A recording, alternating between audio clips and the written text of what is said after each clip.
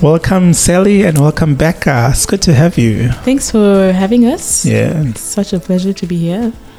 So, who's Sally, if you had to share with us, and what are you doing here? Yes, so my name is Liseli, but people call me Sally for short. Uh-huh. And I'm from Lusaka, Zambia. Grew up there all my life, went to high school there, and then came over to Australia, Newcastle, for university. And I'm doing my bachelor's in civil engineering. It's an honors degree, and I'll be done this year, hopefully. Are you looking forward to making a lot of money? Oh, of course. That's the best bit of it. But is that really money? There is, and there's a lot of opportunities here in Australia for engineering, any discipline of engineering, and I encourage anyone that's looking, to get into that field to, stretch out and reach out to me even for tips, especially as a woman in engineering. Your space, is it still male dominated? Sadly, it is. I can bring out a few stats if you like. Yeah. So in my company, we're mainly 20% women engineers, and the 80% is men. And after that, everyone else is just involved in admin, and the admin is mainly just women, no men. So that's giving you a bit of a background of where engineering is at the moment. I mean, there's been a lot of sort of talks about women entering spaces that are sort of male dominated. Right. 20%, it still seems like there's a long way to go. Of course. We're in 2023 right now. Of course, we should have been seeing a growth in women in STEM, but there's a stunt there. I wonder what's going on. Hopefully that changes in a few years. But are there a lot of women sort of headed companies, or the founders are women as far as you know? No. Because perhaps that could change the dynamics. Of course. I mean, women relate to women. So if there's a woman leading, obviously other women will follow suit. But as for now, no, I don't think there's many women that are heads of any engineering consultancies or companies. Here in Australia? Here in Australia, at least that I know of. How about back in Zambia, where you came from?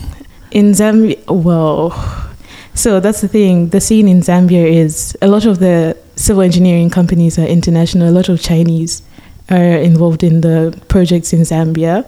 And even then, there's barely any women in those companies, from what I've seen. Right. Yeah. Yeah. And then we've got Becca also. How are you doing? I'm doing good. Thank you for having me. Yeah, I'm glad to have you because you're going to share a little bit with us about the Caribbean. So you're from the Caribbean? Yes, I am from the Caribbean. We say Caribbean. I'm from the Cayman Islands, Grand Cayman. I was born there. And 15 years ago, my dad moved our whole family to Australia for a better life. And just been serving, not studying at the moment, just out of high school only 2 years ago, and really just been serving at my local church and has just been enjoying every minute of it. So, right. And you still live in Sydney. You're contemplating moving to Newcastle. Yes, I still live in Sydney and no longer contemplating. It is confirmed. I am moving. Yes, I am moving. Australia gaining someone, the powerhouse. Yeah, I am moving to Newcastle in 2 months, about 3 months' time. I am going away next week to Paris, and then away for 3 weeks, and then when I come back, I will be for the next 2 weeks preparing a job and a place to live, and hopefully in August I will be officially moving. So really excited for that. It's a long time coming. I know everyone's been asking for years now. I think it's about almost 3 years now. So it's really exciting for this to be happening. Right, that's really great. Just to give a bit of context to the listeners, both of you are co-leading and close friends of Dave Fortu, who came twice on the show already, and he speaks a lot about Ninilum. So you're both part of Ninilum. Yes. How's the experience? It's really good. I'm just glad for Dave to actually come up with this initiative to, just bring all the people of color in Newcastle together and just share our cultures, our diversities. It's really good. Yeah, Ninilum has been a great space for me and has impacted so many lives, and I've loved being a part of the journey and helping contributing to the journey of like putting on various events or helping Dave with various projects. And yeah, I'm just really thankful for it and very thankful for Dave. The reason why I felt like I should have a conversation with you, part of Ninilem, there's the Black or person of color cultures, blended cultures happening in there, more cultural identity that you get, you're very proud of and you sort of uplifting at Ninilem. I thought it was a very, you're a good team such that I can have a conversation with, particularly about hair and identity. I don't know how much far we can sort of dive deep into this conversation, but I'd love you to sort of exhaust as much as you know in terms of your research, in terms of your cultures and whatever. Right. I think if you can share with us, Becca, you said, I think earlier on you were mentioning your dad is African American. Yes, he is. Yes. Yeah. So, you want to say a little bit more about that? How's your experiences? Well, yeah. So, for me, I never lived in America. Yeah, so my dad is African American. He was born in New Jersey. He lived there pretty much all his life until he met my mom in Tampa, Florida. They went to university together. My mom came from the Caribbean, and they met and they got married eventually. So he lived in America the majority of his life and his childhood, and mom was born in the Caribbean. She lived all her life pretty much in the Caribbean until we moved. So so dad has on his side African American. I have never really gotten too much in touch with that side. I think I've never lived in America. I haven't really been a part of his family or close to his family as much I am as close with mom's side. But I think for this podcast today, I was just researching a lot into African American history when it comes to terms of hair, because I have grown up in Australia all my life. Pretty much I was born in the Caribbean, lived there till I was 6, and then moved to Australia. So I haven't really been in touch with much of that side. I've heard many things. I've heard even that my last name Faucette is French, and that the theory is that actually goes back to slaves that got their last name from slave owners. So that's probably the theory is that's where we've gotten our last name from. Just recently getting curious into that side, asking questions into what was the history, I guess, because I do really look more like my dad than I do my mum. Mum has she used to have straight blonde hair, but I really do get my afro and my looks from dad's side. So it's really nice to look into really the history of Black people in America, where it all started, and in terms of hair and what it means to people and the identity of it. So yeah, I mean, there's many talks in your YouTube channels. Yes. Welcome to my YouTube channel. Yes. We're gonna talk African hair, we're gonna talk black hair, we're gonna talk kinky hair. And I'm like, yeah, right. But I mean, the conversations to some point, I think they get a little redundant, and I'm sorry for saying this. You can really challenge me in terms of my thinking about that, because I think there's a bit of a I'm not sure if it should say recycling, or it's more of a reprise of the same story over and over again. Yes. But I don't know what you ladies have for us today. I just want to build a context on this. Chimamanda Adichie once made a comment about, non-white hair. But obviously in her book, I don't know if you know her, she's Nigerian, and she's an author of Purple Hibiscus, and she wrote, books like Half of a Yellow Sun and Americana. Right. Which in Americana, that's where she sort of expresses a lot about hair and the politics aspect of hair. And you hear her even in talks, she'll speak about how hair is political, non-white hair is political. And I mean, listening to that, many people would wonder, in what sense? Is it just politics of how white people would want to touch your hair and feel the texture of your hair, or speak something disdainful about your hair, or whatever the case? And for you young people growing in this time, Sally, you really embraces a lot of the fro culture. Yes, I do. Very confident with the fro culture. And I'm wondering how you're doing that. You're going to tell us a little bit when we get there, how you're doing that being in Australia now, because probably when you're back home, it might have been easier to sort of maintain your hair than where you are now. It's a complete different culture. It's a white space and so on and so forth. Mm-hmm. And Becca, on your case, I mean, you've got beautiful hair, thick, long curls, beautiful. And I wonder also in terms of your case, growing up in Australia, what your experiences would have looked like. But I mean, if we can maybe kickstart with this, some people might say we're tired of hearing all this thing of saying, welcome to my YouTube channel, or we're going to talk about hair. Hair is political. Is it just hair? Or there's more to it? See, that's a very good question. I don't think it's just hair, because hair goes back way into history. So like Becca said, in America, in the USA, so actually it even starts way before that. During slave trade, slaves would come into Africa, and just to, eradicate the culture of the slaves, the slave masters would actually cut their hair. And in that, it just signifies how powerful hair is. It holds a lot of culture. And in saying that, even just back home in Zambia, if a family member passes on, or a woman's husband passes on, she cuts her hair to signify that she's in mourning. It's sort of like a new start. It's a fresh start for her. And it just mainly just signifies basically a makeover, someone restarting their lives. So for someone to say it's just hair would not be true, in my opinion, because it holds a lot of value and culture.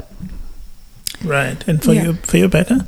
Yeah, I really believe, it's not just hair. I think so much oppression has been put on Black women's hair and Black people's hair. There were once laws that were established a long time ago where slave women would have to wear headscarves because on their plantations by the owners, because their hair was deemed just to be too messy, or they described it as wool, and it was like it was almost offensive to show your hair. Yes. So it's just insane to imagine that. And I think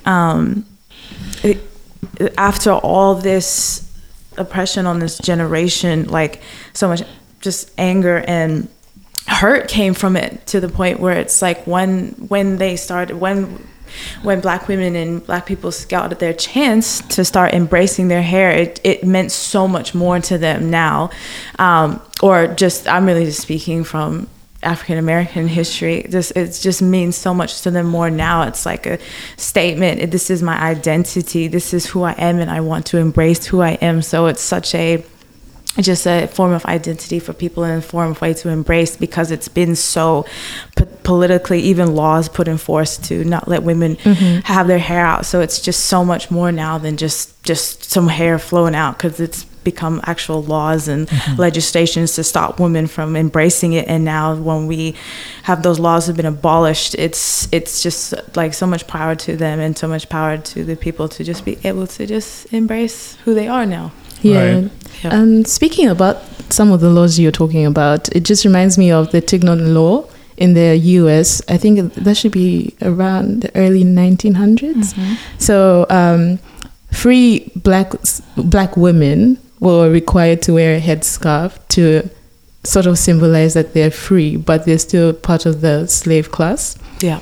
And even in that, these women, just took that opportunity and started to make colorful head wraps and, extravagant ones, and just to signify that even though they're going through these struggles, they're just, making sure that they're sort of enjoying the process of this freedom that they're about to reach, if that makes sense. Yeah. So a lot of people ask me, so is it wrong for me to wear cornrows as a white person? This is where appropriation comes from. And even just these hairstyles signify, different aspects of what people went through back in the day. So I don't know if you guys know this, but cornrows were actually used to store seeds, be it maize or corn, whatever they called it back then. They would store it in their cornrows in the process of running away from their slave masters, so that they could have something to eat once they were free. just these ways of forward thinking just amaze me that people could actually use their hair to, go through these processes of being free as a humanity. So it's very important to sort of understand where some cultures come from and what hairstyles signify before actually doing them. So, I mean, you're both speaking very strong about hair being part of one's identity. In the case where, because now a lot of cultures, have changed. Some have still remained intact. Some it's just a little bit of a change. Would you say women who should have conversations about hair really, and the energy in which one speaks about when they speak of hair, should it be in a sense that it overlooks or it undermines, some of the non-white ladies who might be into wigs or weaves or whatever they're called? Yeah. So who should have the conversation then, and in what sense? See, that's a very tricky question because heritage comes into play a lot of the time. If I've encountered a lot of these things on TikTok, you might see a fair-skinned woman, doing cornrows or box braids in their hair, and people in the comments will be like, you're not even white, why are you doing this? But what they don't know is that this person's DNA is probably diverse. She could be, 25% Nigerian, and so where do you put the stop to that? And it's important to, the human race is one race. I like to believe that, of course, like we all have different, skin colors, but we are one race. And in this day and age, there's been so many intermarriages. So for someone to then enforce their, laws on someone and say, you can't do this hairstyle because you're not black, you don't necessarily know that. So I think it's quite unfair. Right. But for someone who's really criticize, let's say one wants to criticize ladies who use African hair, so to say, but the person also is sort of a non-white person, should the person be received with more negativity? Because the argument might be, you're not even black, why are you doing this, and so on and so forth. But also the arguments could turn around, you act like you're white. That's a very good question. I think it just stems from their intentions. There's been a lot of blackwashing. You can see that from, famous people like the Kardashians. They're enhancing their bodies to look more African with the BBLs and the lip fillers. And people could find that quite offensive because, we come from a history of oppression, and then sort of put yourself in that situation where you want to become more black might be a bit offensive. And coming back to your question, Tony, it's a bit tricky. I personally wouldn't put myself out there to shun someone on, using the African hair. For some people, it's genuinely just their love for the culture. And for some, it's almost like a fetish. So personally, I don't know where to draw the line. I wouldn't go up to someone and say, oh, why are you using black hair? And you're a white woman. It sort of doesn't, it's not my place to do that. Right. But yeah, and I really agree with that too, Sally, that I wouldn't be someone to go up to someone and saying, why are you wearing braids? You shouldn't be wearing braids. This is my culture. You shouldn't be doing that. And I was also reading something saying like, well, should white women be curling their hair? Because why should white people be curling their hair? And it was this really interesting thing I was reading, or why should black people be straightening their hair? So it's like, where's the line here of when is this culturally unacceptable, appropriate? Yeah. And I think we should all, like, African culture, Caribbean culture, with it, whatever it may be, it's so beautiful. And I think when it went up, maybe a fair-skinned person would love to wear braids. I think if they want to wear it they think it's beautiful, they think it's nice, it shouldn't be shunned. But I was reading, but when they take their cultural identity without any acknowledgement and be disrespectful or turn it into something else or give it different names, it disrespects it. It's asked, it comes to question it and to think about it. So yeah, I think As you said, it's hard to draw a line there. I'd love to hear both your views on this. Obviously, now having, I don't know, sometimes I feel like being reckless, but it's the right of being reckless now. When we say non-white hair, curly hair, or whatever is political, obviously part of the arguments about cultural appropriation today might be because, hair has been for quite a long time during even slavery time sort of a marker and have been used to sort of define what beauty looks like. And would you say then when you see a white person, either doing braids or cornrows or whatever, or putting on weaves, it might be kinky type or whatnot, would you say there might be a way of changing the narratives? It might not necessarily be to benefit them, but changing the narratives about beauty, or are they co-opting beauty from the lens of blackness? Or that's a really good point, because I think it goes both ways. Black women wear weaves, bone straight weaves in that fact, and so non-black people, are now adopting this beauty standard of having curly hair. You can even see it from the new series on Netflix, Queen Charlotte, the Bridgerton story. Most of the cast members are from African descent, and you can see that that we're starting to embrace it even more. And for me, I think it's a positive indicator when white people start to embrace our culture and not ask questions about our hair. A few years ago, having an afro would be deemed very inappropriate and unprofessional in a work setting, but obviously today it's changing, because we're just showing that our natural hair it's okay, it's a good standard, and it's not below any other standard as it was back in the day. So pointing back to your question, I think it's a positive indicator that things are going forward. But I don't know, Becca, maybe if you can weigh in on this. It Sally believes is a positive indicator when white people would sort of use non-white hair or do styles for non-white people. Is an indicator of changing the narratives about what beauty looks like. But obviously for most non-white people, for them, obviously we cannot claim that it is also when they wear weaves, straight hair type of weaves or wigs or whatever, they are changing the narratives about beauty. For them, it has a certain level of mental oppression and probably need to sort of decolonize part of the thinking. And it might have also, for some, elements of identity crisis. But sometimes the identity crisis really comes with the pressure and the traumas of society, things that you see on the media, things you see on your social platforms and so on and so forth. How would you respond to that, or what do you think about non-white people themselves using straight hair and whatsoever? Yeah, so for non-white people having certain maybe black hairstyles and changing, I guess, the way people see things. I was actually watching something about how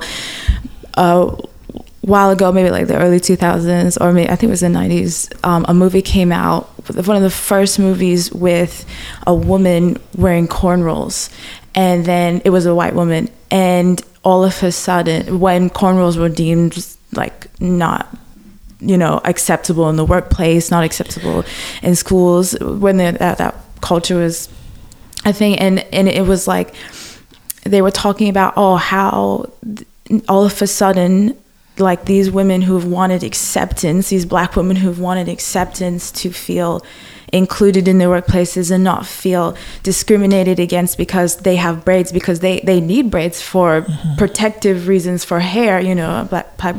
Black women wear braids and head wraps to also protect from elements, to keep it healthy. And all of a sudden, when this new movie came out where this white woman had cornrows, and all of a sudden everyone wanted cornrows now. All of a sudden it became so popular. And what one of these ladies was saying, it was quite hurtful, because these sometimes when non-black people wear the curls, they were saying they don't have to deal.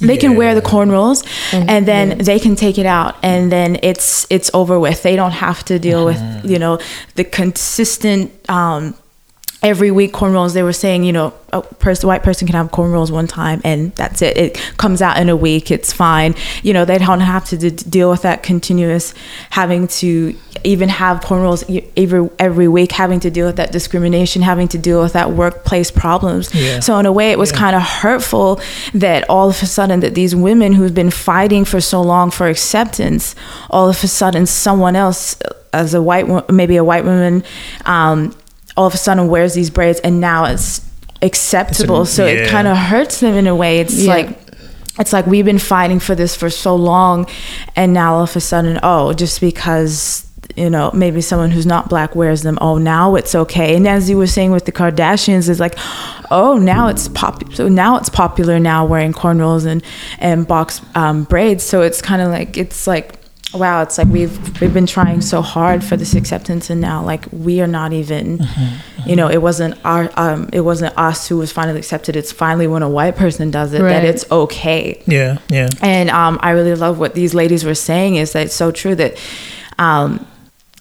is that when you know, when you have Afro hair, when you have textured hair, you have that for your life. You have to deal with that for all your life. You need to have braids all the time. You know, I need to have my head wraps. I know we need to have our bonnets. So it's a lifetime thing. And sometimes when they see these people, not black, just all of a sudden wear cornrows for a movie or pictures or Instagram to get famous, and then the next week they can take it out and they don't have to deal with that maybe discrimination that some black women have to deal with all the time. Sorry, Rebekah, can I step in for a bit and play devil's advocate? So when then does it become, you know, sort of progressive? Because you're saying, you know, we're saying as black women, it's a lifetime situation for us. We can't really change our hair.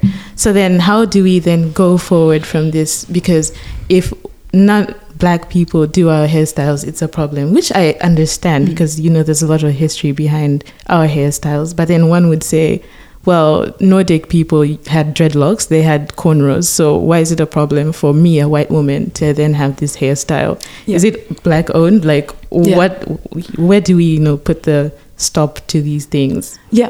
I think I was talking more when they may use it for Insta to get maybe just not really acknowledge it, maybe just like, to get the likes, maybe, this is cool now. So just trending hairstyles is what you're talking about. More like trending movie star sort of thing. But then I was saying when you have to, when maybe what I was saying was some women come from a place is like, I have to deal with this all my life, and then seeing women just using it as a trending, and it's like, wait, I wear these braids all the time and I get discriminated for it, and it sometimes can be hurtful for them. Like, as I was watching some stories of women in America, it's, as I said, they have to deal with the discriminating part, and to see women just maybe use it for likes and trending stuff and then show no acknowledgement at all. They can just change their hairstyle. It's like, I mean, obviously, I think it's still a matter of power. I don't know how you ladies feel, but it's still a matter of power dynamics for me when I'm watching from this angle, because kinky hair is not beautiful. Who says that? It's whiteness that says it. And then now, let's change the narrative. And as Becca was saying, for non-white people, it has been a constant struggle. They've been fighting for acknowledgement. They've been fighting for recognition with their hairstyles. And then all of a sudden you see a white chick on the movie with cornrows, and then, here's a new status of beauty. Who's telling us still whiteness? It's the white people, So I think it's still a matter of, you know, power dynamics. And I mean, the question, I don't know, I'd ask for you ladies to what extent should now, as a younger generation, because obviously politics of hair has been going for quite a long time, and sometimes we would feel like they've died, but you find that they've not really died. They have a way of, you know, coming back again, so to say. We would have thought that colonization is gone. Obviously the hard sort of visible colonization is gone. Now there's still sort of some neo kind of is gone, and then the younger generation with also the white trending of cornrows and so on, and different kind of non-white hairstyles coming in, then the narratives will change. But it doesn't really change. I mean, it's probably in less than 10 years in South Africa that you've seen the Zola Patel movement, where high school girls were told that their hairs are not sort of neat. Yes. They're not good, right? Yeah. And I mean, the history of the politics of hair is very interesting. I don't know if you saw a couple of years, probably less than 5 years ago, some regions in Australia were having a bit of debates, and in this one it wasn't necessarily a matter of the texture of the hair, but a particular hairstyle, where boys who were doing this hairstyle, I think it's called a mallet. Yes, the mallet. Notorious the number of schools were like, we don't appreciate this is so old school, this hairstyle is not so good, it's not neat and what. And I was sort of stuck with thinking about, is this another kind of version of trying to prove that even straight hair does have certain politics, but it's not same politics as, non-white hair, so to say. Yeah, it's not entirely the same. With the mullet, I believe it's tied in with the eshays. I'm not too sure if you guys are familiar. I'm not familiar with it. Becca, you live in Sydney. I think you should talk about the eshays. The eshays? They do the mullets, and they're notorious and cause trouble. So that's where that hairstyle comes from. And I believe that's the reason as to why a lot of schools are trying to change, that narrative of the mullet and not allowing it at all. It stems from the eshays. What are eshays? What is an eshay? Question. I want to say the mullet also is kind of a comeback from the 90s and 80s. Wouldn't you say? It's a comeback, and it's come back in the form of this new culture called the eshays. Eshays. I wouldn't want to say. I'll be careful of how I speak with that one. Obviously, I'm not going to deep dive into this because I'm not going to I don't want to offend anyone. But from my knowledge, the eshays are sort of like a subgroup of people, mostly teenage boys, and they have this particular, fashion style. They wear polo and, these sort of brands, and a lot of them have mullets, and they're known to cause a lot of trouble, be it on public transport. They're just very notorious, as people say they are. Haven't really, experienced it, but that's where, the mullet stems from and why it's not being allowed in schools. Right. Yeah, I guess where I was trying to go with that trail of thought when I was bringing your Zola Patel and the movement in South Africa is to say it's more of a recent thing, and we would have thought that probably our parents, more of the older generation would have really struggled a lot with their kinky hair or curly hair and stuff. But I'm keen to hear now your personal experiences in terms of your hair. What is it that you'd say you sort of went through? What kind of conversations come out, as much as you can hear, if you hear anything? So in the professional, setting, I've gotten a lot of, your hairstyle's changed today, and people are constantly, commenting on my hair. I get that a lot, but I think what they don't understand is, for me, it's not just a matter of changing my hairstyle because I want to. It's more of a protective measure, like Becca said. My hair is more prone to breakage because, it's quite brittle. And also just even in this season, we're going into the, winter, humidity drops and my hair becomes a lot more brittle. So to protect it from that, I put in braids. And obviously I can't have those for too long because it damages my hair. So I have to keep changing it. And for a non-black person, they'll just see it as me trying to be fancy and, trying to change my hairstyle from time to time. But there's reasons as to why I'm changing my hairstyle, Yeah. Mm-hmm. So it's just only mainly that. Sorry? You were speaking more in a professional level. Yes. Is there any other experiences posed? No. Especially back in Zambia, because obviously everyone there, most people are black, so they understand what is happening, the dynamic of the hair. Yeah. How about you, Rebekah? By the way, Zuleika, the young lady we're talking about, they experienced racism in the school that they were going in. It was sort of a multiracial school. So actually multiracial. I almost said a Model C, and I was like, people wouldn't understand what a Model C type of school is, right? So it's a multiracial school, and she actually had almost hair like yours, like very big hair, and the teachers would say, this is untidy, you need to sort of do something with your hair. So it sparked a lot of anger in these young people, and they started to protest against that kind of, racism. So I'm just wondering whether, in terms of your case, I know that when I had a conversation with Dave, and I'm sorry for bringing Dave because it's not really the context of Dave. Dave has got big, beautiful hair also, almost same as yours, and he shared about how he's had his own fair share of confrontation where people said sort of malignant things about his hair. How's your experience? Well, from my experience, I wasn't really trying to think about it this last couple of weeks, think about what people have said, the comments I've got.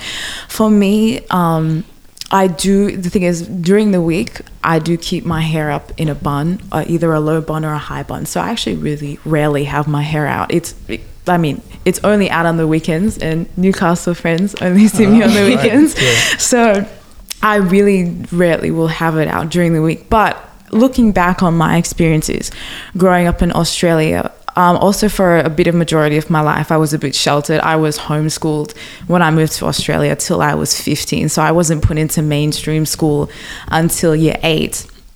And obviously that was a private school, so my hair was always in a bun. So no one really saw like how big my hair was until I started going to a public school, till I could finally have it out, because like we were definitely not allowed to have it out at my other school. And looking back, I think my experiences were quite positive. I rarely did have it out, and when I did have it out, I would get compliments all the time. Your hair is very beautiful. I love your hair. And I'm thankful for that. I think, I don't know, I may have been lucky or something that I've had pretty good positive experiences within the workplace and with high school. People just being so nice, just saying, oh, we love your hair, we wanted to have it out this week, we have it out today. I have had comments like, oh, your hair is so big, like not in a nice way in the workspace, like, oh, your hair is like it's so big. And I think some people have said to me, oh, your hair is kind of like intimidating in a way, because it can. What does that mean? I don't know, like you can be, I don't know, it's so big. Like I've heard a comment like that, oh, you like him be a bit you never asked them what they mean by hair being intimidating? No, I just was like, I didn't really think twice. I just didn't really think into it. It was more of like, oh, when you're having conversations with people, they may find you intimidating. And I didn't really follow up on that. But it was like, oh, I actually have had comments where it's like, oh, you should flatten down your hair, or maybe it's a little too big. But it's nothing compared to the embrace I have gotten from my hair. And even in the workplace, I found a very positive workplace. I just work in simple retail.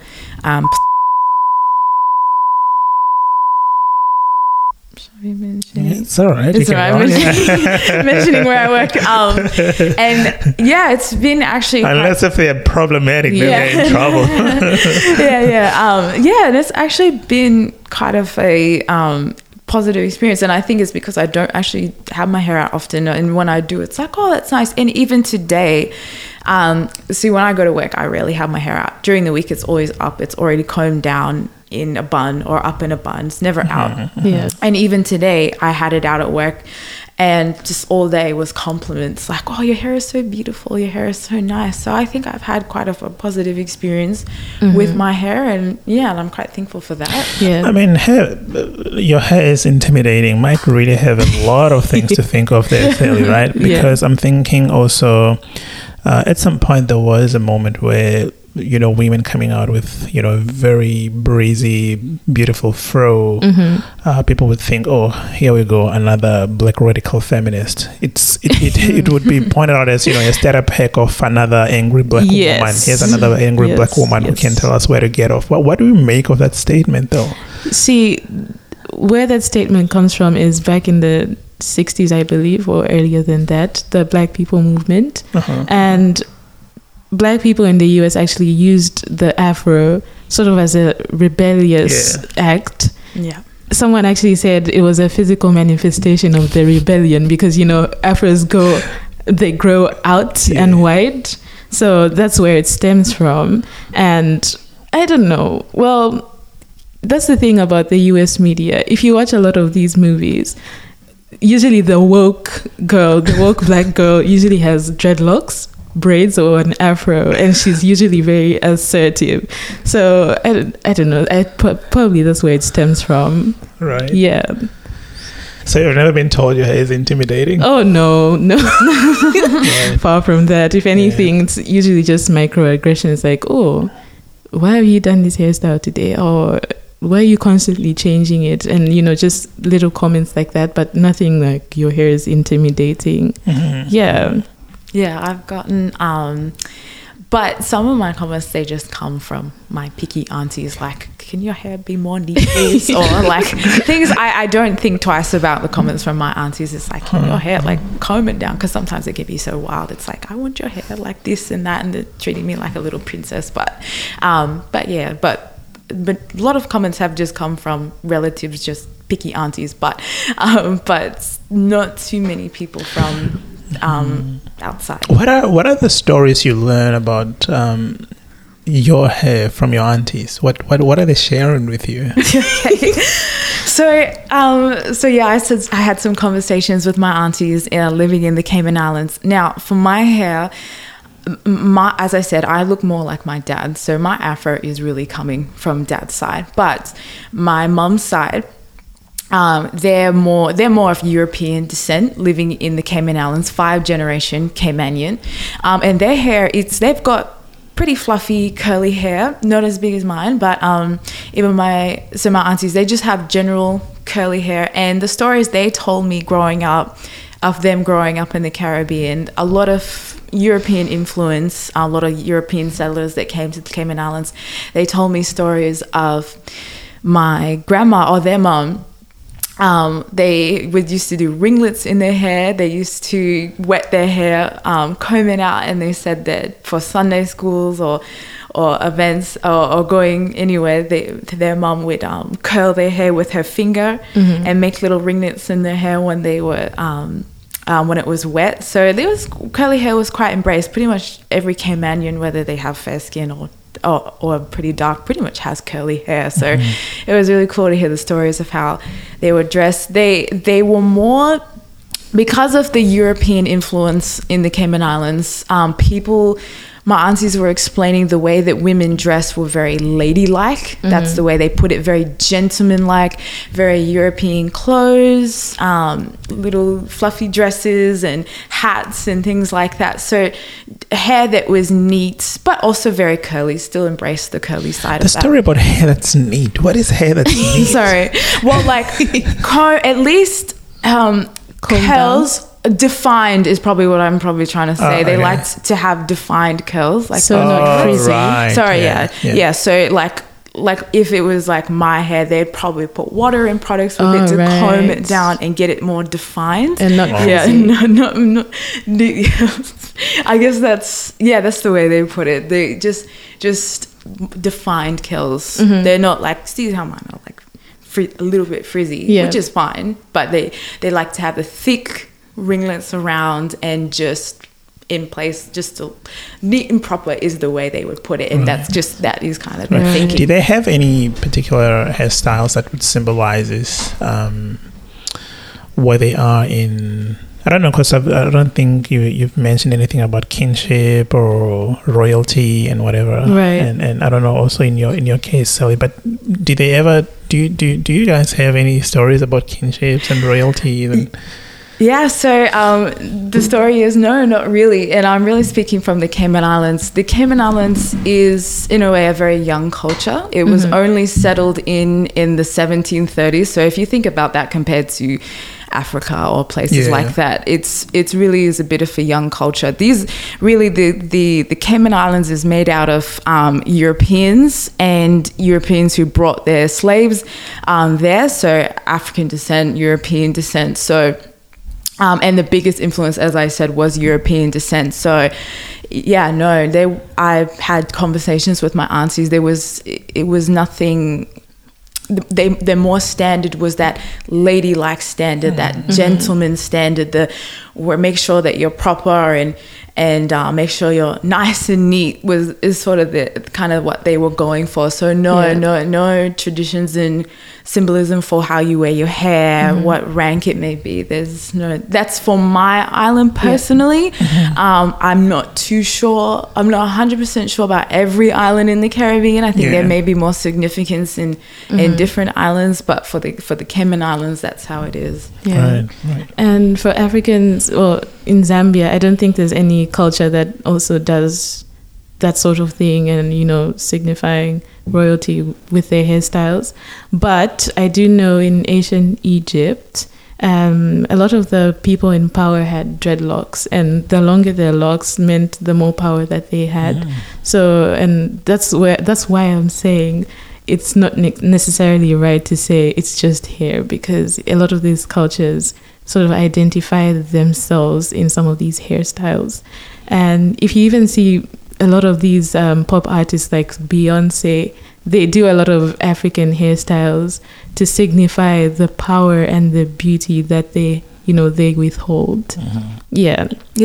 And to add to that, I would say a culture that is close to us as well is Jamaica.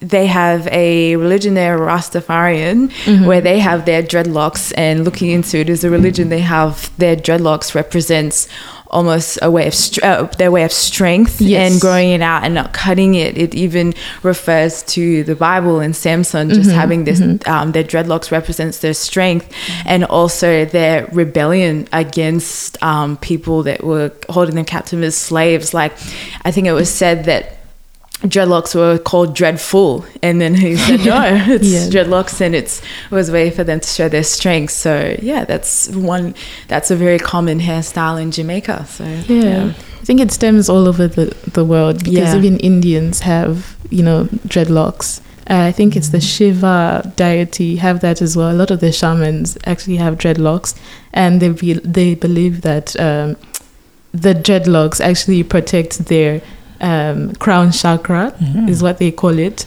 and which the crown chakra is basically the entry point of power from the higher energy.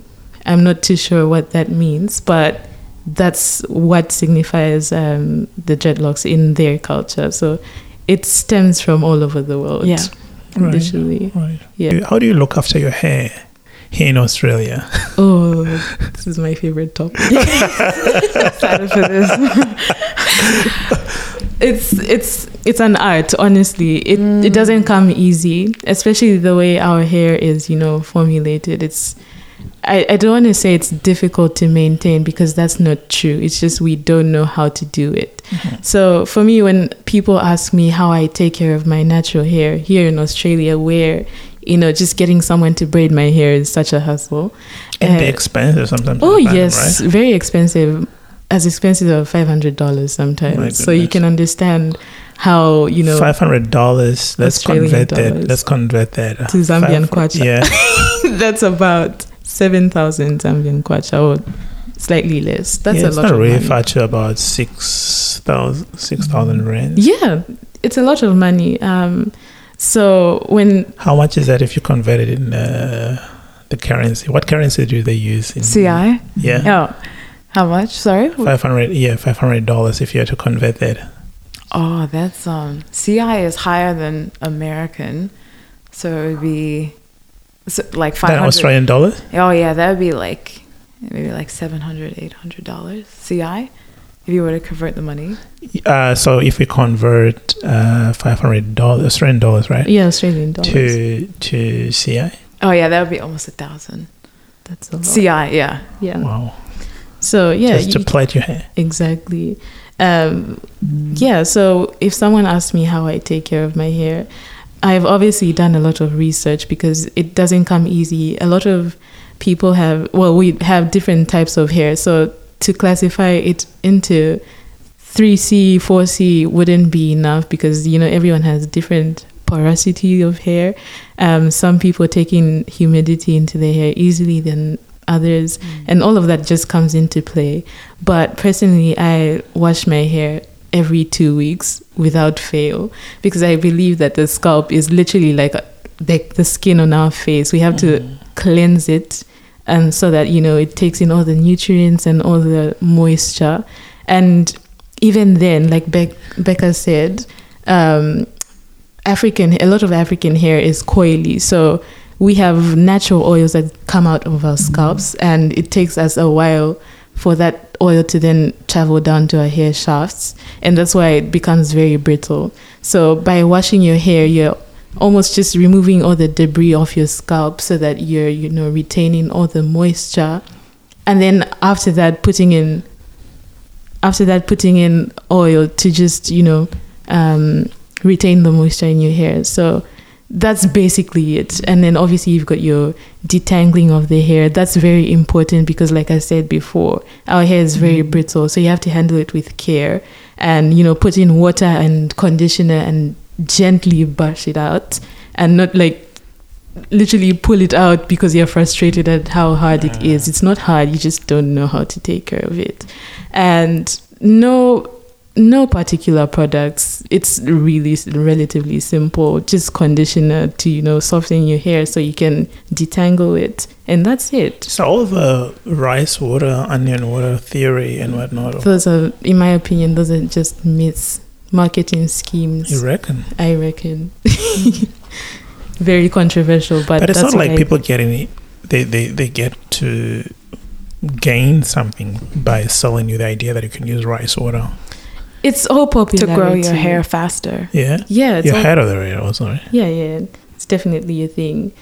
People are trying to find ways to get famous, to, you know, be trending on social media. It's all just marketing schemes. Do you think so also, Becca? Well, I mean, I don't use anything particular crazy for my hair. No supplements, no rice water, anything like that. I just, your hair a lot of your hair is to do with genetics. Exactly. And how fast it grows. And so once I heard that, I was like, yeah, there's really nothing. I mean, there are some things definitely to take care of your hair so it's not breaking up all the time. But to a great extent, you can't make your hair grow significantly faster. So how do you take care of yours? Okay, as Sally said, yes, definitely an art. I think for my hair especially, I can't really indulge in anything luxury. I really just have to buy any shampoo and conditioner that is sold in the liter. In the liter packages. I currently use Pantene because they sell their giant 700 liter conditioners. I think when I was back in the Caribbean, there's so much variety of products for curly hair that we can't get here, which can be annoying, but that's okay. I've been using pretty much Pantene my whole life, and it just comes down to which brands is going to have the biggest bottle of shampoo and conditioner. And I wash my hair. I try to wash it twice a week.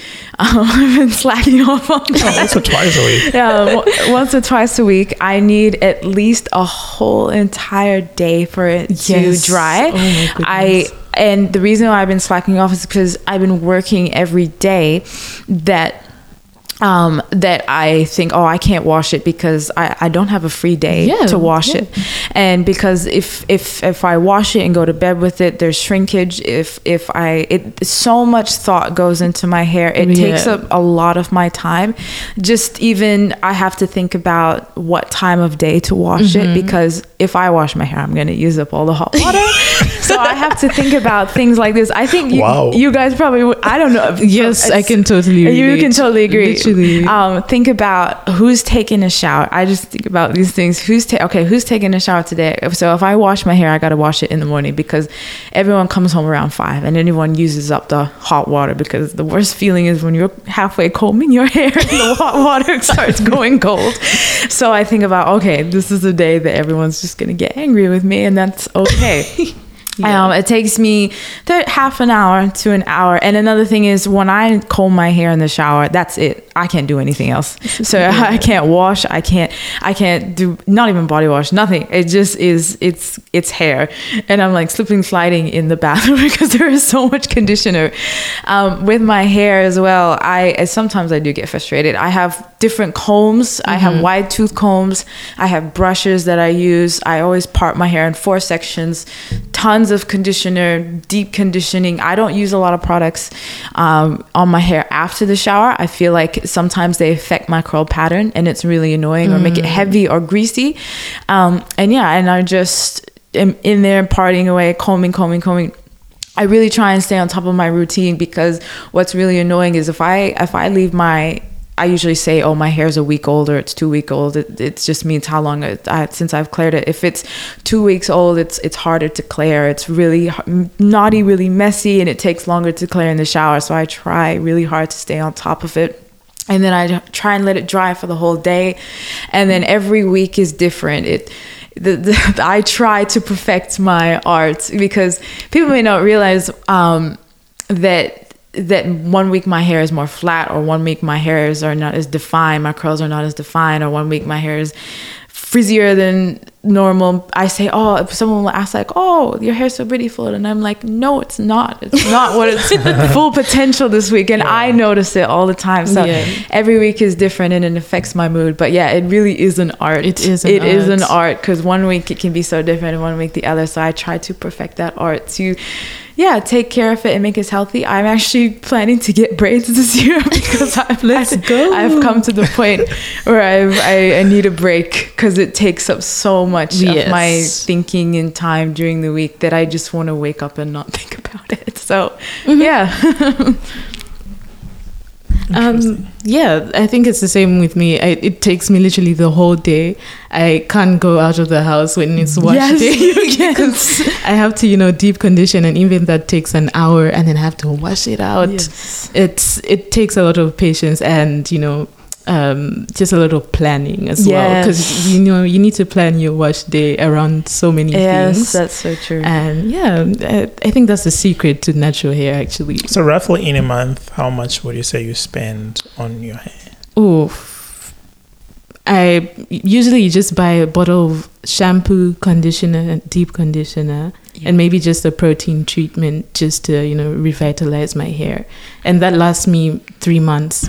So I would say all of that stuff would cost around $100 or even more, and it would take me for 4 months. And that's so if it. you include different kinds of hairstyles, how much do you? All right. I braid my own hair. Oh, nice. Well, this current hairstyle I have right now, I got it braided. I'm not going to say the amount of money I spent because you just think I'm very unreasonable. But so I braid my own hair. What do you mean I think you're unreasonable? Did Tony, you exploit somebody? No, of course not. How much was it? Should I actually say? Yeah. It was $300. Yes. Oh, that's fun. Yeah, so that's why I like to do my own hair, because it just cuts down on a lot of costs, which is difficult. It takes a lot of hair. If I'm not to braid my own hair, to take me 2 days. Did you add something with just your hair? No. These are extensions. They're extremely long. Okay. But the extensions themselves are not cheap. Oh yeah, the extensions themselves are not cheap. So to do a full head of hair, I would spend maybe $40-50 on the extensions, depending on where you're buying them from. Amazon is a lot more cheaper, and eBay as well. But if you're buying from an African store in your community, trust me, it's going to be so expensive. Yeah. When I was in the Caribbean, literally every shop I walked into was a whole aisle of hair, and I thought, oh wow, I should bring some of this back for everyone, because I don't see that in the regular supermarkets here. I can imagine just how hard it is to find extensions here. Yeah. It's been great chatting with you. It's been really good. You exhausted everything you have for us? You reckon? Yeah. Right. It's good. Yeah, Becca? Yeah. Thank you so much for coming. That's all right. It's been a pleasure being here and talking about, natural hair. Yeah. Very exciting to, I've learned a lot as well from this podcast. Just this discussion that we've had.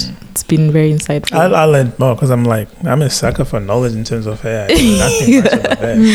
Yeah, and thank you so much for being having me on this podcast. I hope that people can walk away just, feeling free to embrace their hair, whether it's very kinky, coily, or just big fluffy curls. I just hope that everyone knows that their hair is so beautiful and it is worth being embraced. It is a part of who you are. And it is beautiful no matter what. Yes. That's great. Wear your crowns and be happy. Thanks for choosing the Visions and Tones podcast. And as I always say, go ye and be best human beings and be best versions of yourselves. We'll catch you next time. Cheers.